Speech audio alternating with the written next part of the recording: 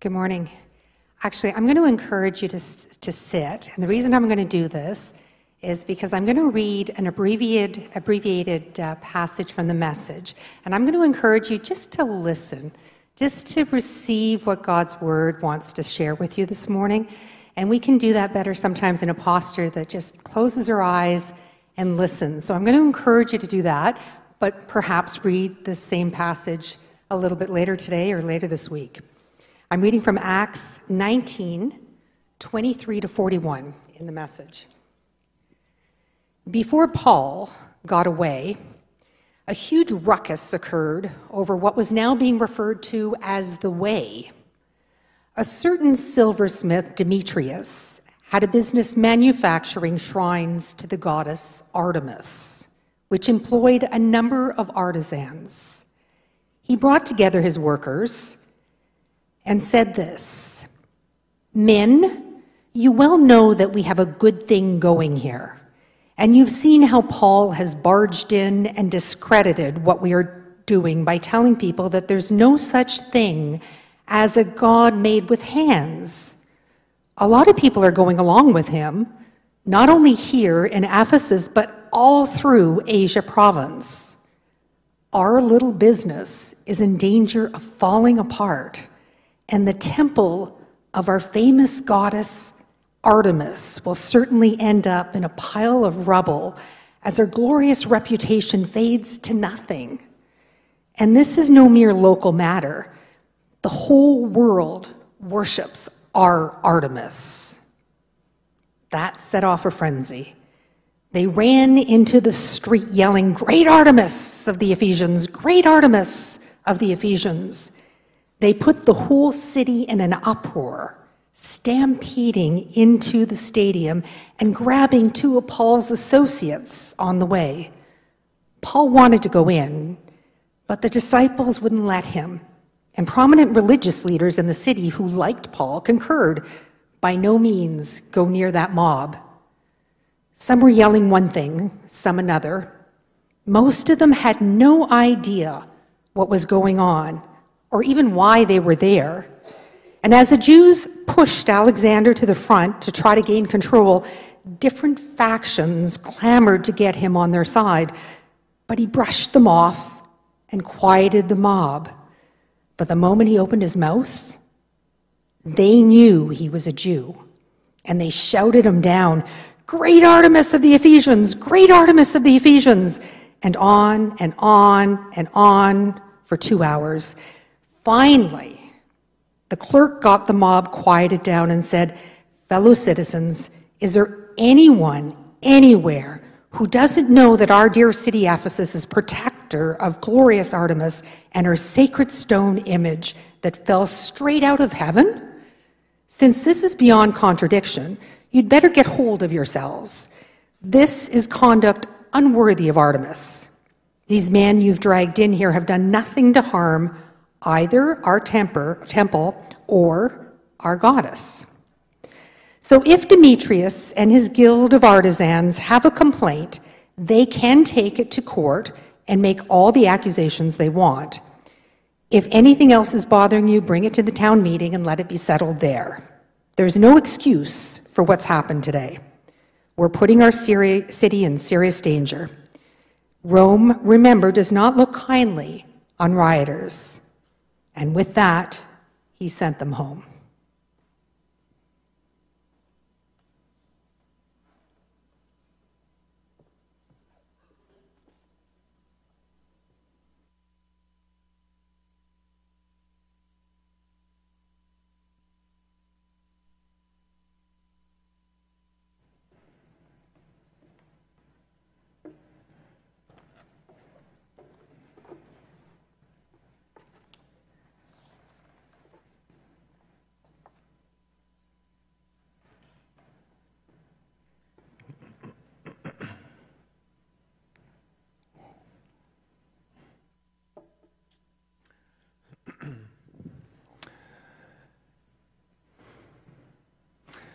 Well, I want to share with you 3 mini vignettes.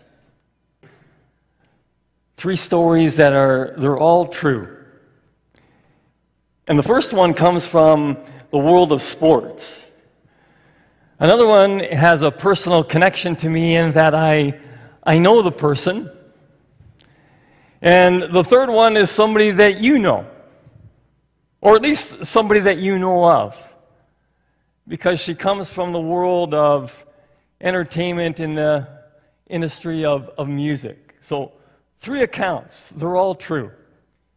And what I'd like to encourage you to do is to see if you can see if there is some sort of a common thread throughout all 3, or something that it all points to.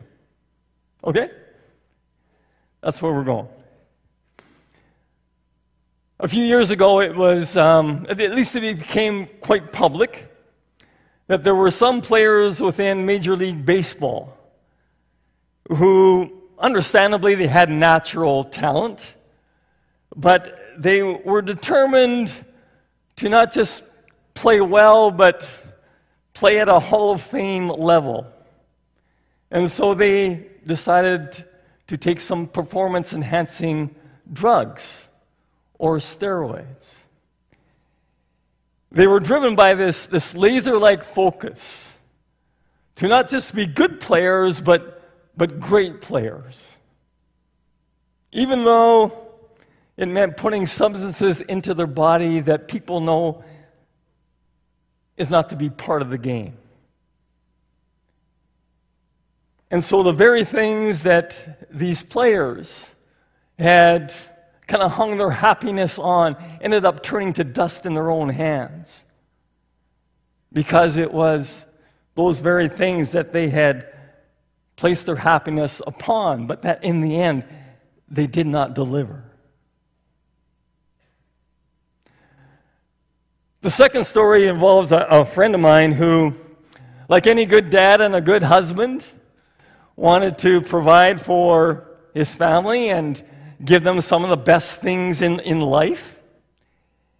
But in his quest for that, at some point he started going to the casino. And one of the worst things that ever happened to him was that he won $110,000. Because after that, going forward, he thought that his number was going to come up again. And so he'd go back to the casino time and time again, handing over money after money after money, money that he really couldn't afford to part with. And it meant that it was really going to become hard on his family and his marriage. I remember going with a mutual friend of ours, and his wife had said, "Oh, you'll find him over at the craps table." And so we went there one night, and sure enough, there he was. And I'll never forget the face that he had, rolling the dice. It was like this really intense, desperate look. And when he spotted us, he came over and he came with us. And afterwards, as part of the conversation, I said, "You know what? I don't know if your wife is going to let you back in the house." But fast forward, and they had worked things through, and they are still together. But in his focus, he had turned a good thing, money, into a supreme thing, even at the possible cost of his marriage, in the pursuit of that money. The third story involves a person, as I say, that you know, and it involves the pop artist Madonna. Listen to these words. These are her own words describing the seduction of success. She says, "I have an iron will, and all of my will has always been to conquer some horrible feeling of inadequacy. I push past one spell of it and discover myself as a special human being. And then I get to another stage and think I'm mediocre and uninteresting. Again and again, my drive in life is from this horrible fear of being mediocre." And that's always pushing me. Because even though I've become somebody, I still have to prove that I am somebody. My struggle has never ended, and it probably never will.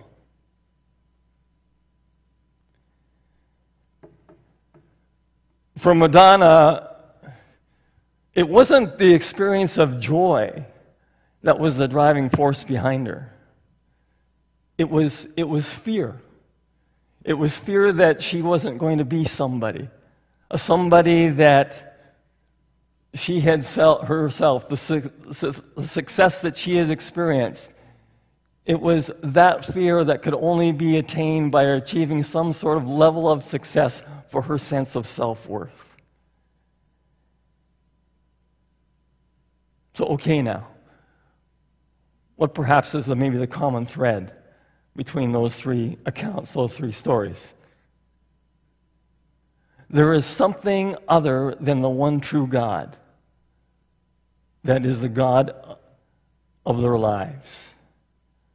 Something other than the God that we know. That they have actually put their God as being as something else. In the first case, it was fame. In the second, it was what? It was money. In the third, it was success. They were driven by these other forces in their lives. And we'll come back to that in a second. The book of Acts that we are currently looking at in our summer series that we've been in the last, whatever it is, I think maybe 5 or 6 weeks now that we've been in the book of Acts. It's filled with many vivid descriptions of the cultures of the Greek-Roman cities at that time. And many of those cities had worshipped their favorite deities and had actually built shrines around their images. Aphrodite, the goddess of beauty. Ares, the god of war. Apollos, the god of music and art. Artemis, the goddess of fertility and wealth. And what's important to understand about these gods is that they can have powerful influence in human lives. I mean, listen to this. Listen to this from Acts 19.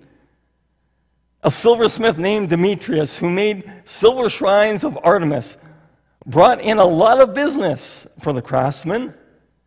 And he said to these craftsmen, he said, "You know, my friends, that we receive a good income from this business.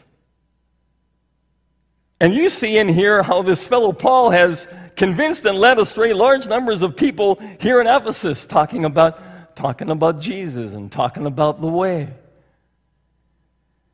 And in practically the whole province of Asia. He says that gods made by human hands are no gods at all.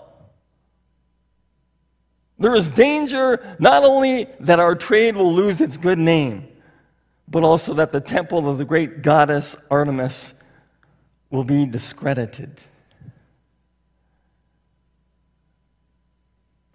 Such gods are powerful in a sense, as they are here. I mean, craftsmen earning a good living from building these shrines of Artemis. They were in danger of losing their business. You try taking away something from somebody that is their ultimate thing, their hope and their security. You try taking that away from them, and they will go ballistic.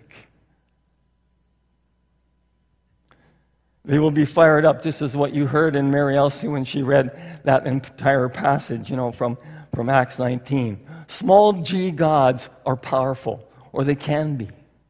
And in our earlier stories that we talked about, the god of fame was powerful in some baseball players' lives, even to the point where they were actually willing to lie and cheat about it in their pursuit of it. My friend's god was god of money. And actually, you know what? In my friend's god of money, it made way for his fixation and an addiction to gambling, even at the possible cost of his own marriage.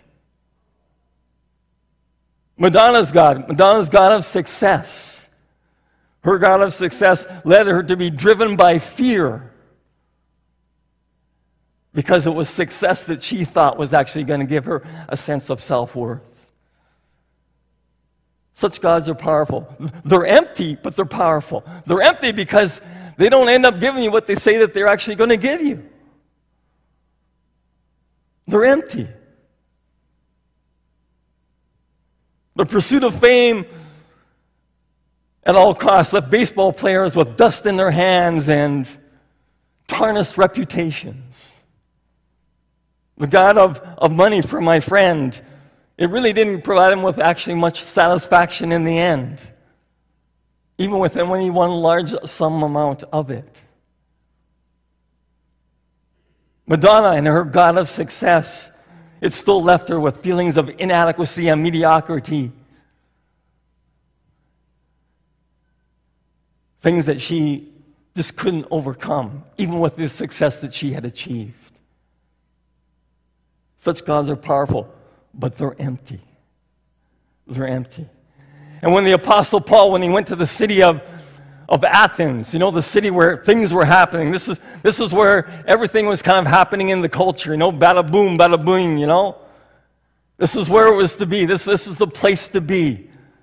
It says this, you know, after his arrival, it says this, it says, while Paul was waiting for them, so that's for Silas and Timothy, because they were yet to arrive in Athens, he was greatly distressed to see that the city was full of idols.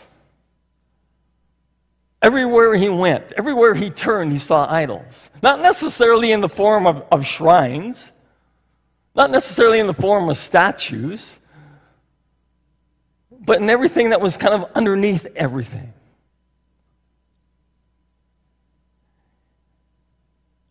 Most people, when they think of idols, they think about, you know, who the next performing artist is that is going to be anointed by, what's her names? I don't know, Luke Bryan and Katy Perry and Lionel Richie. But that's not what Paul has in mind here. He's not thinking about, what is he thinking of? What is an idol? What's an idol? An idol is anything more important to you than God. It's anything that captures your heart and your imagination more than God. It's anything that you seek will give you that only God can give. That's what an idol is. And it can have such a grip on your life, it can have such a grip on your heart that most of your passion and your energy, your emotional and financial sources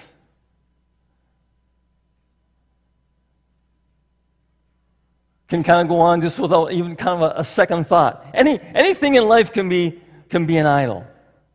Anything in life. It can be family and children. It can be a career and making money. It can be achievement or hanging out in certain social circles. It can be a romantic relationship, peer approval, competency or skill, your brains or your beauty, secure circumstances, comfortable circumstances, a social cause, or get this, even success in ministry. Even success in ministry. Anything in life can serve as an idol. Anything. And there are things that lead us to think that they promise us security and peace and happiness. If only we would base our lives on them. If only we would do that, just base our lives on them. An idol is whatever you look at and you say in your heart of hearts, if I can have that, then I will feel that my life has meaning. Then I'll be happy. My identity is wrapped in it. My hope lies in it.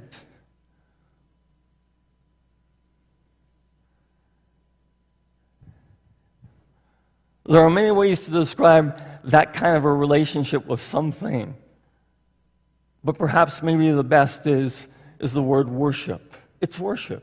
Everybody worships something.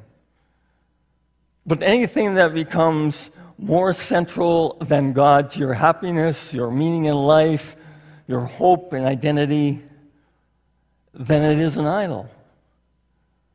It's an idol. People often think that idols are bad things, and they almost never are. It's taking good things and making them the best things. It's taking good things and making them supreme things. It's taking good things and making them ultimate things. And it says here in Acts 17 that Paul, when he looked around the city of Athens, what did it say? It says he was distressed because he saw that it was filled with idols, with idolatry. Paul's heart was shaped by God's heart. And he knew that our hearts can be like an idol factory.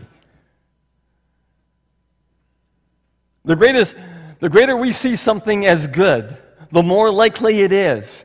We expect it to actually satisfy our own deepest desires and hopes.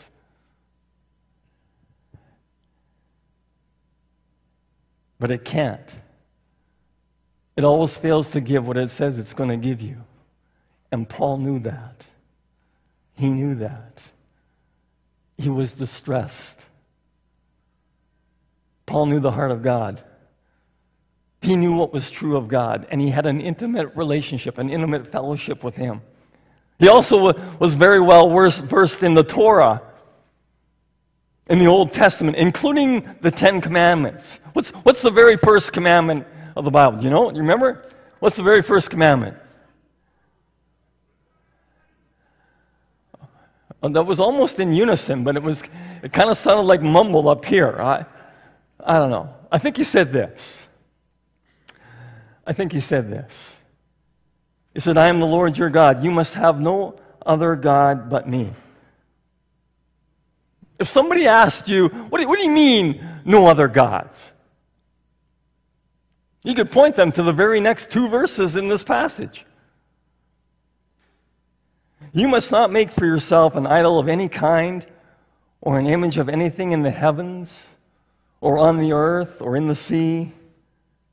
You must not bow down to them or worship them. Do you know what the next 6 or 7 or 8 words are right after that? Do you know what they are? Here they are. For he says, for I, the Lord your God, am a jealous God. People often react to this idea that God is a jealous God. Because when we think of jealousy, we have a tendency to think that, the kind of jealousy that says, you know what, you have something that I want. That's what we tend to think. But there's a healthy jealousy. There's a pure jealousy. Because the idea of a jealous God, at least, when it comes to love, when it comes to love, it's not just sweet feelings. Because when you love somebody and you see them going down the wrong path, or you see somebody making kind of wrong choices, when you love somebody and you see them doing those kinds of things, yes, there's a sweetness. Yes, there's a sweetness about you love them, you're melted by that, but you can also have feelings of indignation at times. You can get distressed. When you watch them do that, you're bothered by it. You can get mad, right? If you love children, if you love a spouse, if you love parents, often there are feelings that are both, right? And the reason God says that, you must not have any other God but me, for I am a jealous God. The reason that he can get provoked in his heart when he sees us worshiping idols is because, on the one hand, he's displeased by the dishonor that's shown him. But on the other hand, he's a jealous God. Because jealousy means that, you know what, I love you, and I want you in my arms. I don't want you in the arms of that.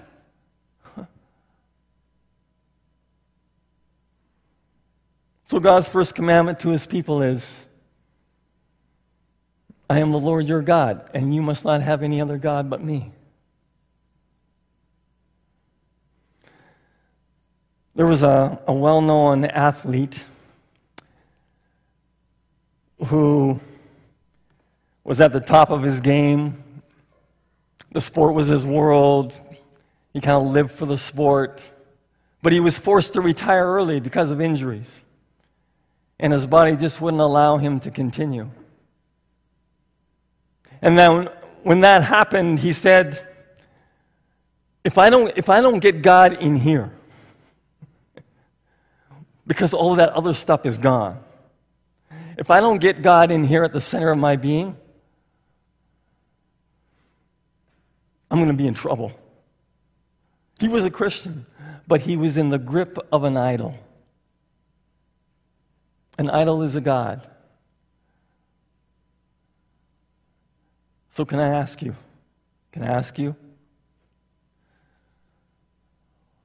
What is your idol? Because the Bible reveals that our human hearts are like an idol factory. We have this propensity, you and I, we have this propensity to take good things and turn them into ultimate things. We have this bent to take good things and make them supreme things. What's your idol? I'm asking myself the same question. I ask myself the very same thing. Anything in life can serve as your idol, can serve as my idol. And if there's nothing that immediately comes to mind for you, perhaps ask yourself some questions like this. What do you imagine? Where does your imagination often take you? Where does it go? What do you enjoy daydreaming about? Where do your thoughts go when there's nothing else that actually is kind of grabbing your attention? What occupies your mind when there's nothing else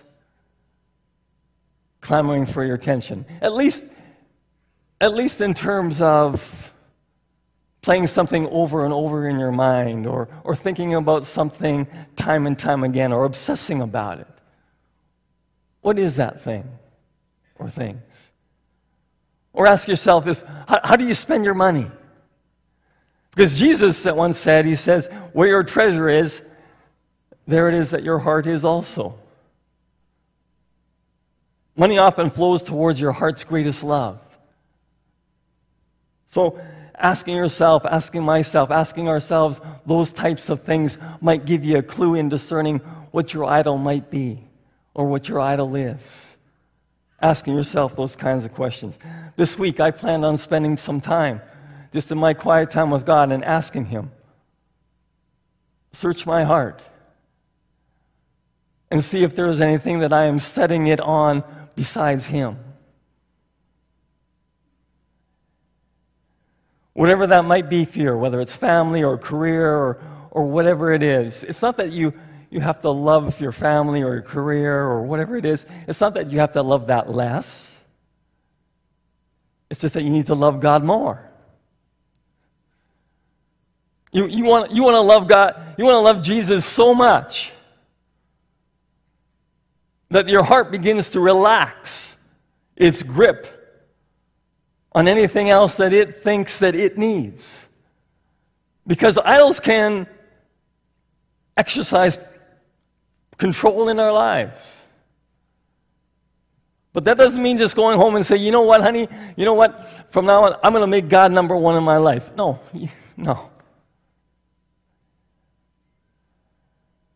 You have to look at Jesus dying for you. You have to see Jesus dying for you. You need to have a sense of that. You need to really reflect on that. You need to be grateful for that. You need to sit with that. You need to rest in that, because it's not until then that happens, that your heart actually will go out to God and raise your love. Raise your love so that money just becomes money and people just become people. Yes, they're wonderful people. Yes, they're the greatest people, but they're just people. They're not saviors. Then you will be free. Then you'll be free. God wants first place in your heart, because He knows that it's only He that can give you what you need. Let's pray together.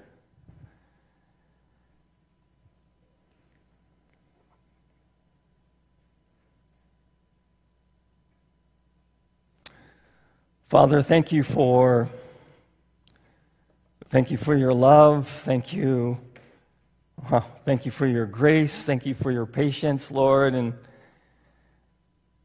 Lord, you know us even better than we know ourselves. You know how our hearts are kind of these things that can just sort of easily gravitate to this or that maybe our culture is putting before us, or whatever it happens to be, that makes us think, you know what, if I just have that, well, then I'll be really happy. Then I'll have meaning. Then I'll be secure. Then I'll have hope. But Lord, you know that all of these things that are really in the place of you, they fail in the end. They don't deliver and promise what they say that they're going to promise, and it's only you. And so, Lord, I pray, Lord, I pray that you would, first of all, forgive us, but I pray that you would help each one of us, me included, about discerning what it is that might be our idol, that we have actually set our heart on apart from you. And so, Lord, help us to just see the magnitude of what you have done for us. You've loved us so much that you sent your Son to die for us. You were head over heels in love with us, that you want us to be free, that you want us to be in unison with you, for it's only you that can give what only you can give. So, Lord, I pray for us in these even next days, just reflect, help us to discern what it is, and then to give them up and to turn to you and have you and your way in our being. And we pray this in Jesus' name. Amen.